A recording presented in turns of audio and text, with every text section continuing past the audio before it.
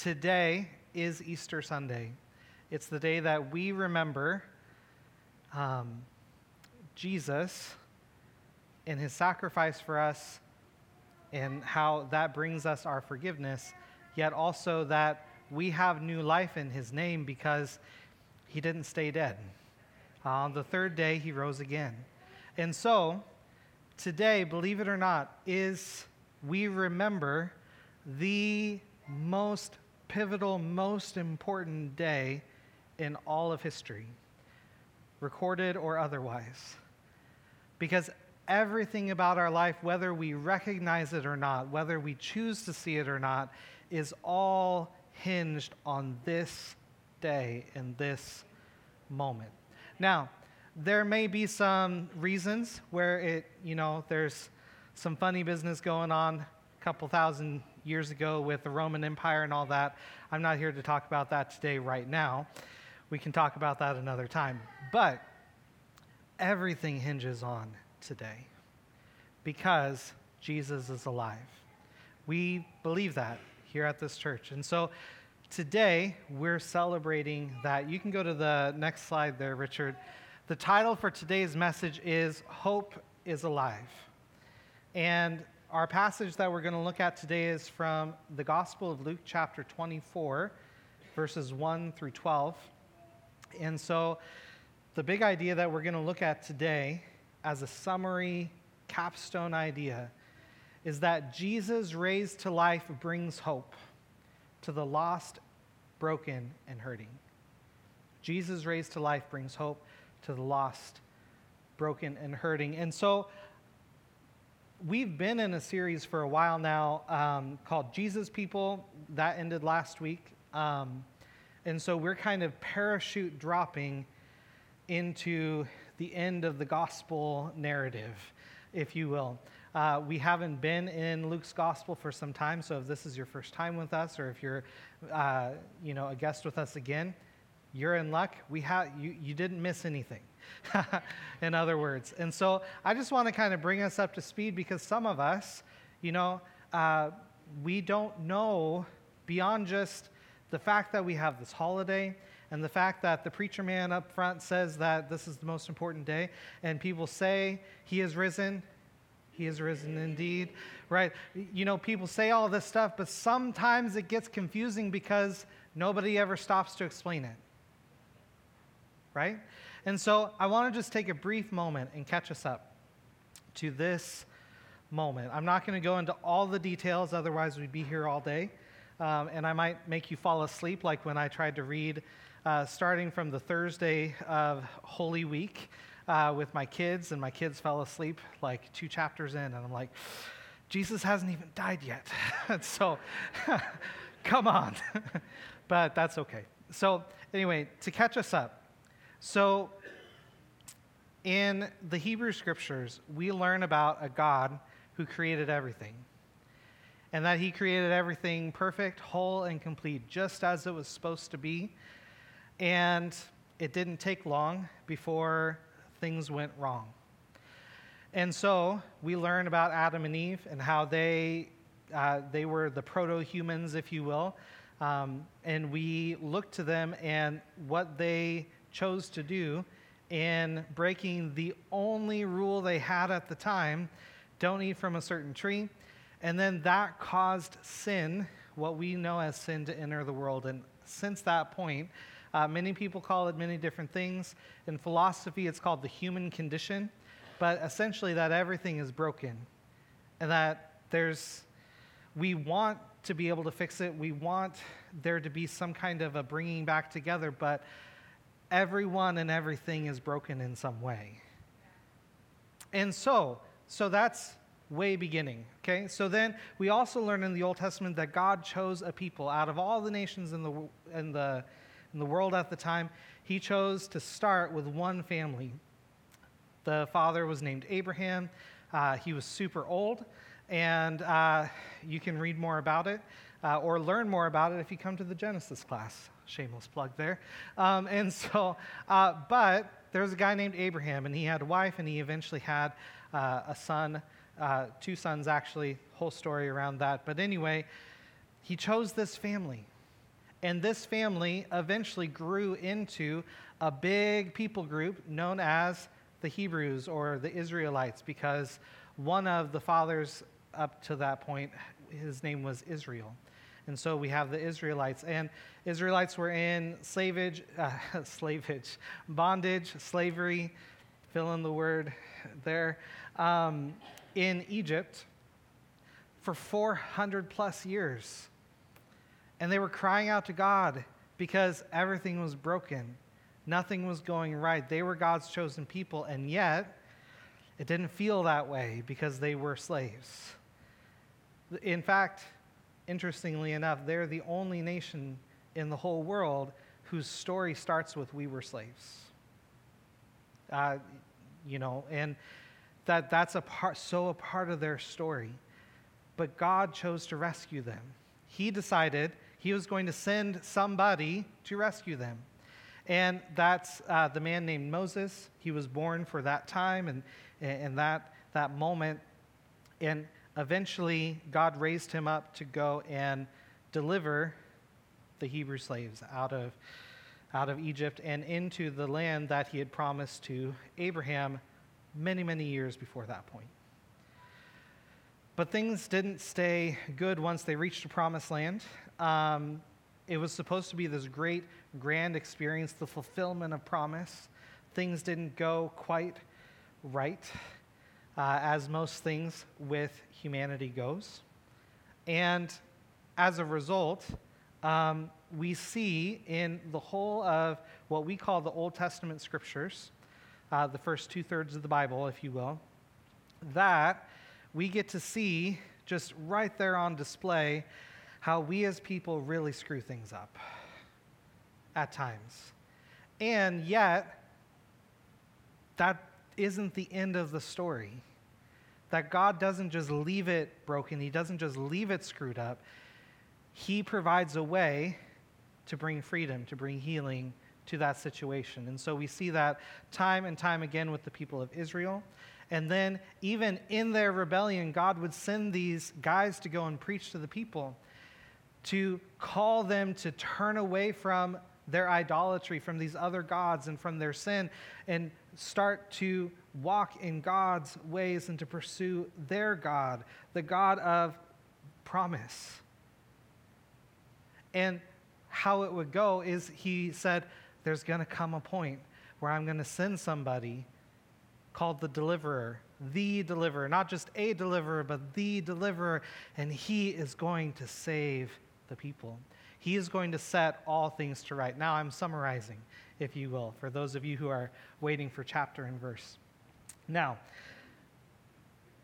but time goes on, and the deliverer doesn't arrive. And so eventually where we get the concluding third of the Bible is all focused around one man who we believe was that promised deliverer. Jesus, who was born in Bethlehem, grew up in Egypt a little bit, but made his home in a town called Nazareth, which in effect was like living in the sticks, if you will. And so he was a country boy, but he was a carpenter and by trade, and that's because his stepfather, Joseph, was a carpenter, and so he learned that trade, and he provided for his mom that way.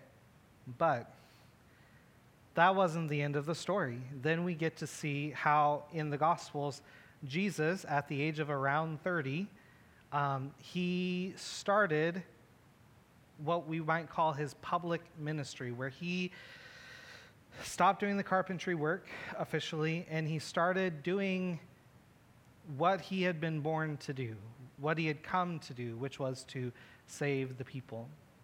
And so he didn't just do this on his own. He wasn't just a lone ranger doing, this kind of work on his own. He decided to call people to follow him, which, within their educational system, it was like apprenticeship. And so he, instead of somebody coming to him and saying, Jesus, I want to apprentice under you, he went and called them and said, hey, I see you, come follow me. And they did.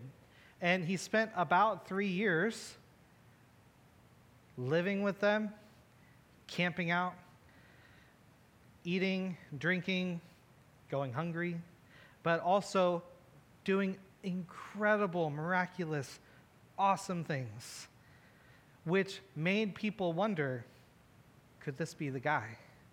Could this be the one? Could this be this promised Messiah, is the term that the Jews used? Could this be the guy that was going to set everything right? Is this the one? Well, as the story goes, which we left off last week, that didn't make the religious leaders very happy. They kind of liked their comfort of the box that they had put God into and the way they functioned within the world and everything. And so Jesus was touching their box. He was touching their cheese, if you will. He was doing, like, he was messing with things that ought not to be messed with. And this was making some religious leaders pretty mad. And so there comes a point where in the final week of Jesus' life here on this earth, it was the Passover celebration, which, if you will, it goes all the way back to when God saved the people out of Egypt. It's a reminder to them, year in and year out, that they were slaves in Egypt, and yet God provided a rescue for them. And so, it was during that week, big festival, everybody's in town, like Roadie Days times a million, like just so many people crammed into town. And so then, as a good teacher would do, Jesus led his disciples, his students, in this Last Supper meal, or the Passover meal. And that Passover meal, we call it the Last Supper, but that's what they were celebrating at that time. That's why they had bread, they had wine, and Jesus, he gave some perspective on what he wanted to do and what those elements were supposed to represent going forward. But that's not the end of the story. We're coming to it. We're coming to our day here right now. So what happened on Thursday night, though, is that Jesus got arrested. One of his disciples betrayed him, and on all, through the night and then all day Friday, Jesus kind of went through the ringer. That's an understatement, and ended up being executed for blasphemy, was, I think, the official thing. And the people wanted, the religious leaders kind of stirred up the pot and said, crucify him, and that was the worst form of execution you could have had at that time. And so Jesus died on Friday. And his disciples were crushed because they had been following this guy that they thought, hey, I've seen some far out things that I never thought I would ever see. And I was really, really hoping that he would be the one. Their hopes were crushed. Their symbol of hope dead on a cross. And so you have some of the disciples, the people who were seeking after, God and his kingdom, they came and they got the body and they buried him in a tomb. And they saw Jesus go into the tomb, and the tomb was sealed with a super heavy rock that not many people could just roll out of the way on their own. They needed a team of people to roll it into place. And so Jesus was dead. But like I said before, and like you are here to celebrate this morning or hear about this morning, Jesus didn't stay dead. And we're going to read about, in just a moment, who got to see it first, or who got to discover it. We're going to see kind of what they were told and what that means for you and I today, because Jesus raised to life brings hope to the lost, broken, and hurting. So if you have your Bibles, please turn with me to Luke chapter 24. Luke 24, beginning in verse 1. If you don't have a Bible, that's okay. You can follow along on the screen as well.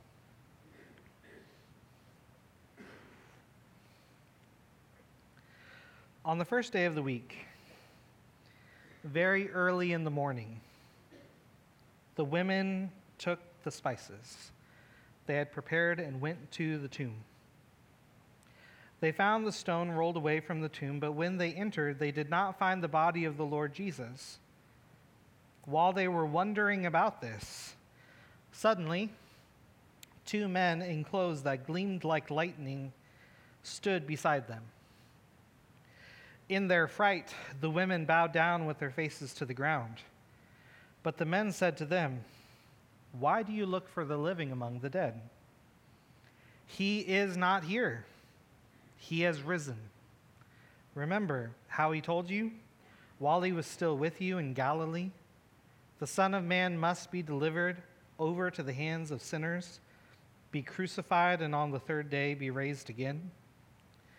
Then they remembered his words. When they came back from the tomb, they told all these things to the 11 and to all the others.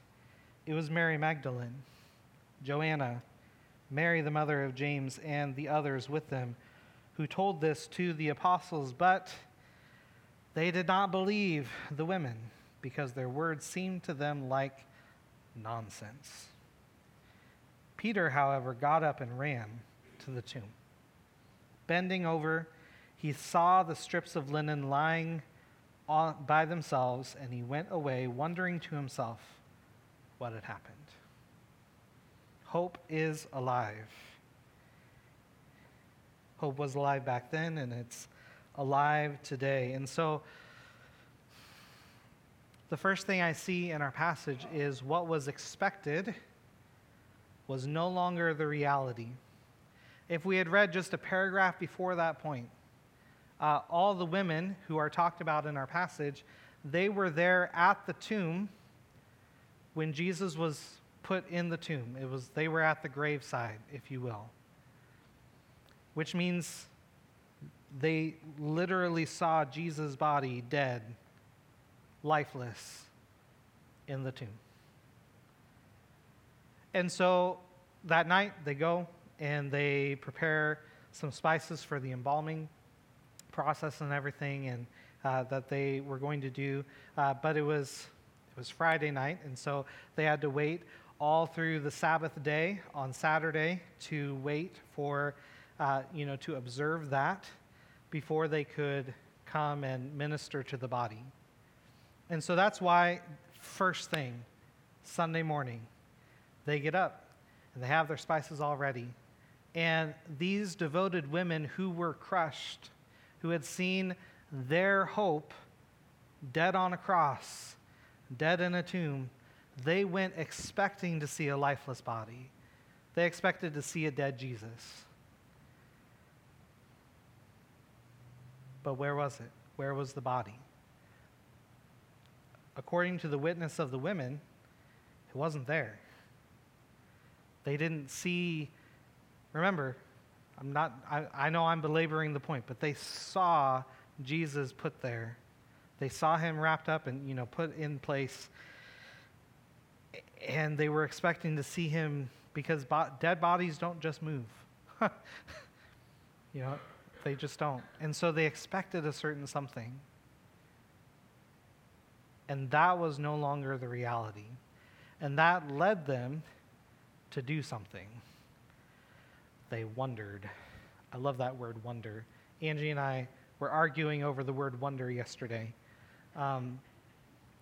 because married couples do that sometime.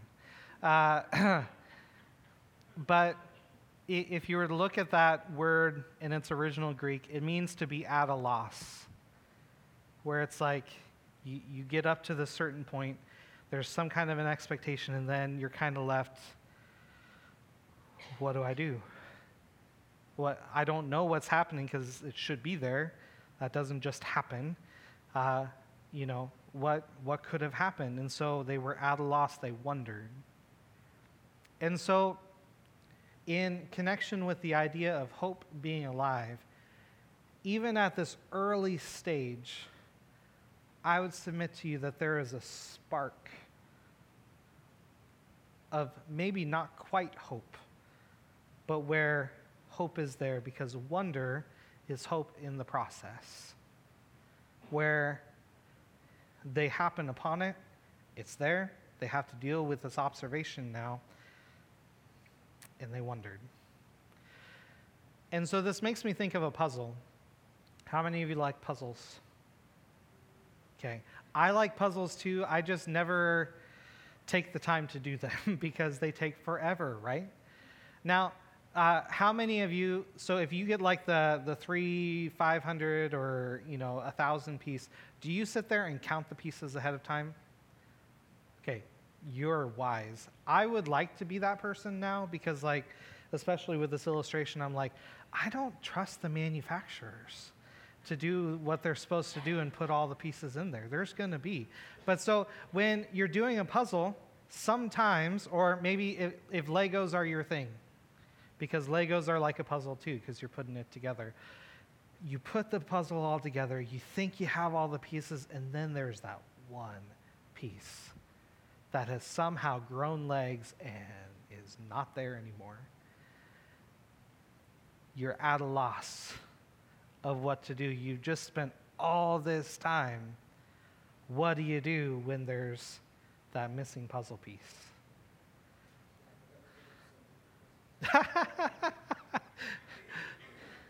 That's fair. Let them deal with it, right? But so for many of us, we would go on the search throughout our house to go and do that thing. But this isn't really about a puzzle. I'm trying to use it as a correlation between the experience of these women and, our experience of puzzles, because that's fun and trivial. But they were at a loss, and reality was shattered in a way. And even in that moment, I would submit to you that Jesus raised to life brings hope to the lost, broken, and hurting. Because here were these women who society had kind of put in their place. They said, women, you only have this certain box that you can operate within. And Jesus, he had invited these women, and the women had, been following Jesus, had been partnering with Jesus, raising money for the ministry any way that they could, and they decided, they bought into what Jesus was saying, what Jesus was doing. And that was a really hopeful place, that maybe in God's kingdom there weren't as many hard lines and, distinctions between things, so that it didn't really matter if you were a man or a woman, but you were equal in the family of God. And so these women, they were crushed. Not just because their Savior, or, this person that they thought was their Savior was dead, but because, man, all their expectations that they had been building up over these years of, being around this movement that Jesus was, was forming around Jesus, it was gone. And so they needed hope. And then, thankfully, we don't know how long it took between the discovery and whatever conversation happened. And then 2 men showed up in clothes gleaming like lightning. And other gospel writers mentioned that it's an angel or 2 angels. That's not really important, those finer details of that. The fact were they were these beings there who were there to deliver a message to the women who had happened upon this scene. And so, let's read on. So, the next thing I see in our passage is that remembering what God said brings clarity in the unknown. So, the angels, they essentially, they ask a question, and then they make a statement. They say, "Why do you look for the living among the dead?" Well, they had seen him be dead, so I don't think they were looking for him to be living. But they say that, rhetorical question, and then they make the statement, "He is not here, he is risen." And then they say, "Remember." I love that word, remember, because I am terrible at remembering things. "Remember how he told you while he was still with you in Galilee, the Son of Man must be delivered over to the hands of sinners, be crucified, and on the 3rd day be raised again." That's a reference to Luke chapter 9, verse 22. But in this confusion, in this wonderment, they need some clarity. They need some definition of why the puzzle piece is not there in this constructed reality of like what they knew to be true. Why isn't Jesus where he's supposed to be? We didn't really like that he was there, but at least he was there, and we knew that he was there, and he's not there. So I need somebody to spell this out. And so they have two people spell it out. And it's because Jesus had risen. And the writer Luke, who had compiled all these witness accounts together to tell the story of Jesus, he's, some background on Luke, he's a Greek doctor. And so he was like interested in facts. Let's get the facts straight. And so he's declaring, he's writing down, he is risen because he believes it to be a fact. All of recorded history, remember, hinged on this moment. It's an undeniable fact that everything in our life is now centered around this moment. We need clarity in this unknown. And so, the act of remembering is really hard sometimes, especially when we're consumed with grief and we're overcome with all kinds of feelings and thoughts that creep in, because it's hard to remember in that time because our mind, and even at times like our vision, gets clouded because we can't even see straight almost because we're so overcome. And these women, they were in wonderment. Some translations say that they were puzzled. Essentially, they were confused. Why is this happening? Angels speak truth into it and bring clarity. I'm not going to unpack the clarity so much other than to say, remembering what God said. How do we do that? Well, for them, they had an angel literally say, remember when Jesus said that this was going to happen? Oh, yeah. Well, now it's happened. And so this makes me think of like a memo recorder. How many of you still use one, or on your phone, maybe? Sometimes I do, sometimes I don't. I was always impressed with this as a kid because like I said, I have a terrible memory at times.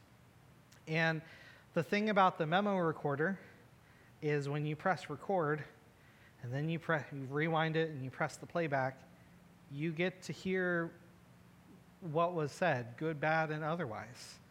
Like I think yesterday, my kids were recording something in the back seat, and I didn't know they were recording, and so I said some random thing. It wasn't bad, but it was like, but I was just like, oh, they were just recording that moment. Interesting. Cool.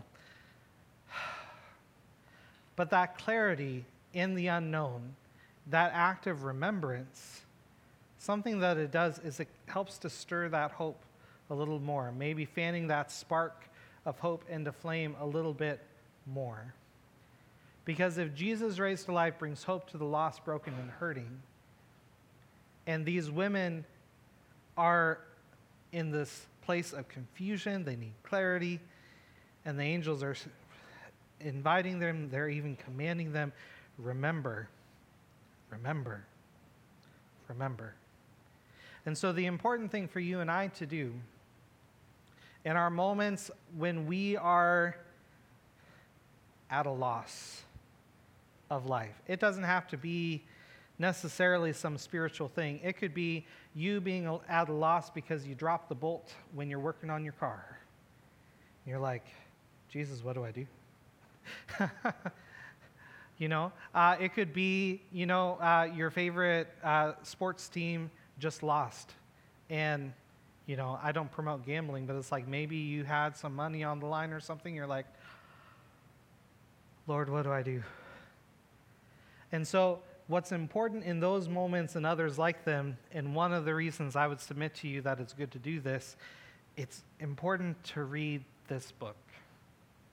Not just because it's a good book, although I think it is. It's because I really believe this is God's word written down for you and for me, so we can remember what Jesus said. what the Lord said to his people all those years ago. And so that can have meaning for our life today, because there are a lot of unknowns in this world. Even today, I'm looking around the room, and I have a connection with almost every single one of you. And I know that there are unknowns in your life that are happening, and some clarity would be super nice right about now, right? Well, maybe not like explicitly written down in absolute detail, but there is hope to be found in this book, and there's hope to be found in remembering today that Jesus, he brings new life to dead places. And so, Jesus raised to life brings hope to the lost, broken, and hurting. Let's go to the final slide.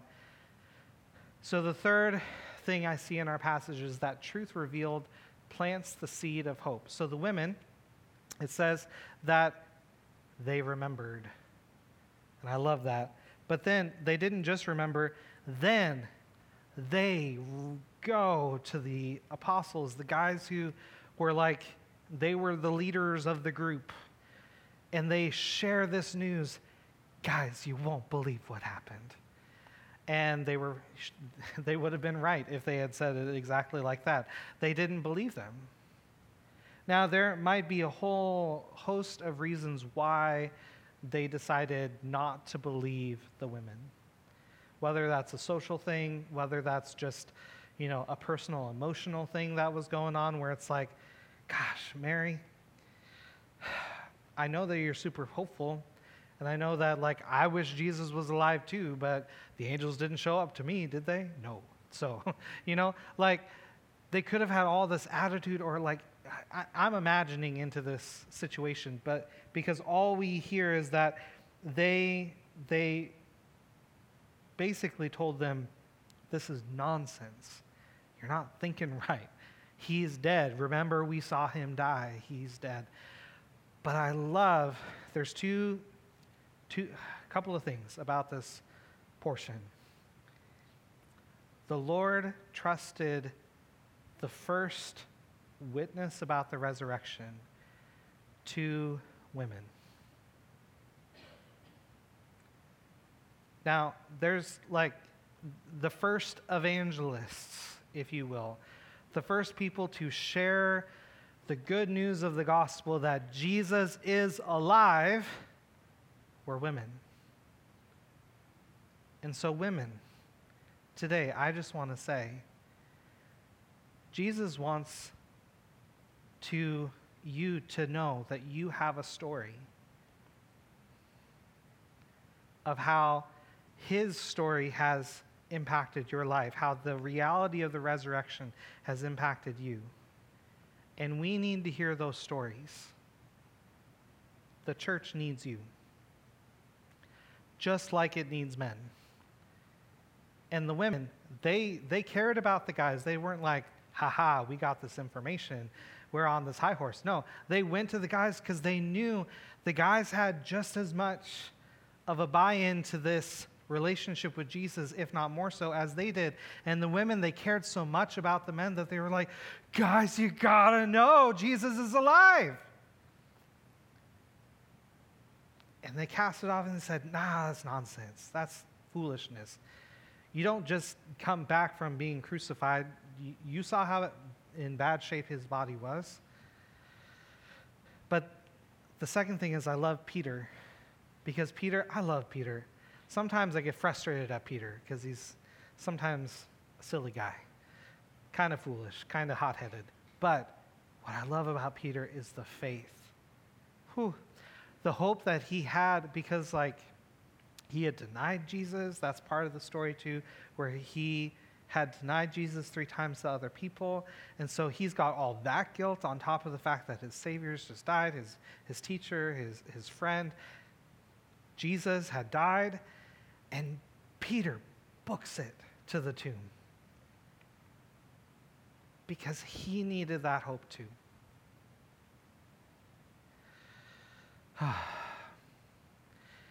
And then Peter's response was to wonder. And so today, I use this illustration of planting and seeds, right? Because when you plant a seed, you're not necessarily expecting it to be like this fully mature plant, right? But you plant the seed. The women, they were just being faithful to share this witness.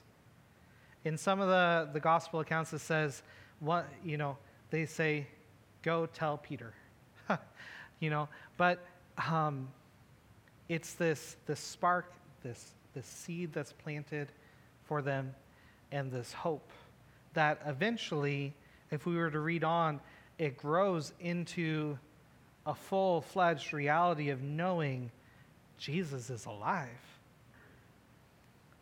And so this truth revealed to the women, they share it. And they plant the seed of hope with the guys. And even the guys who waved it off as nonsense, eventually they come around because they actually got to see for themselves and experience it for themselves. And even the witness of somebody like Peter, where Peter goes in and it's like he was expecting Jesus to be dead, to be there, but he wasn't.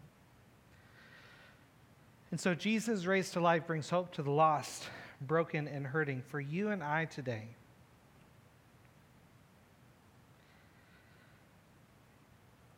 As we have been on this journey of life, whether that's on our own or together, in what ways have you felt lost? In what ways have you felt maybe a breaking? Or maybe that life keeps, heaping more on you, and then you're kind of almost at that breaking point, or maybe you've broken. Or maybe you're going throughout this life and different things are hurting you. And then you cry out to God and you're like, God, what? I don't understand this. I'm really confused. I thought I was in one direction, but now I'm in this place and I'm kind of hopeless right now. And I hear this guy up front telling me about this hope. I kind of need hope right now. I can't necessarily speak into all the situations or, say that it's going to be like some rubber stamp, fix-all kind of thing. But what I do know is that the hope of Easter, the hope of the resurrection, is that Jesus is alive. Something that was impossible was now made possible. And that now there's this new reality that we get to interact with and live within and receive for ourselves in relation to God because Jesus is alive, because that hope that we so desperately need, that hope, I'm hoping for you and for me, is alive today. Let's pray.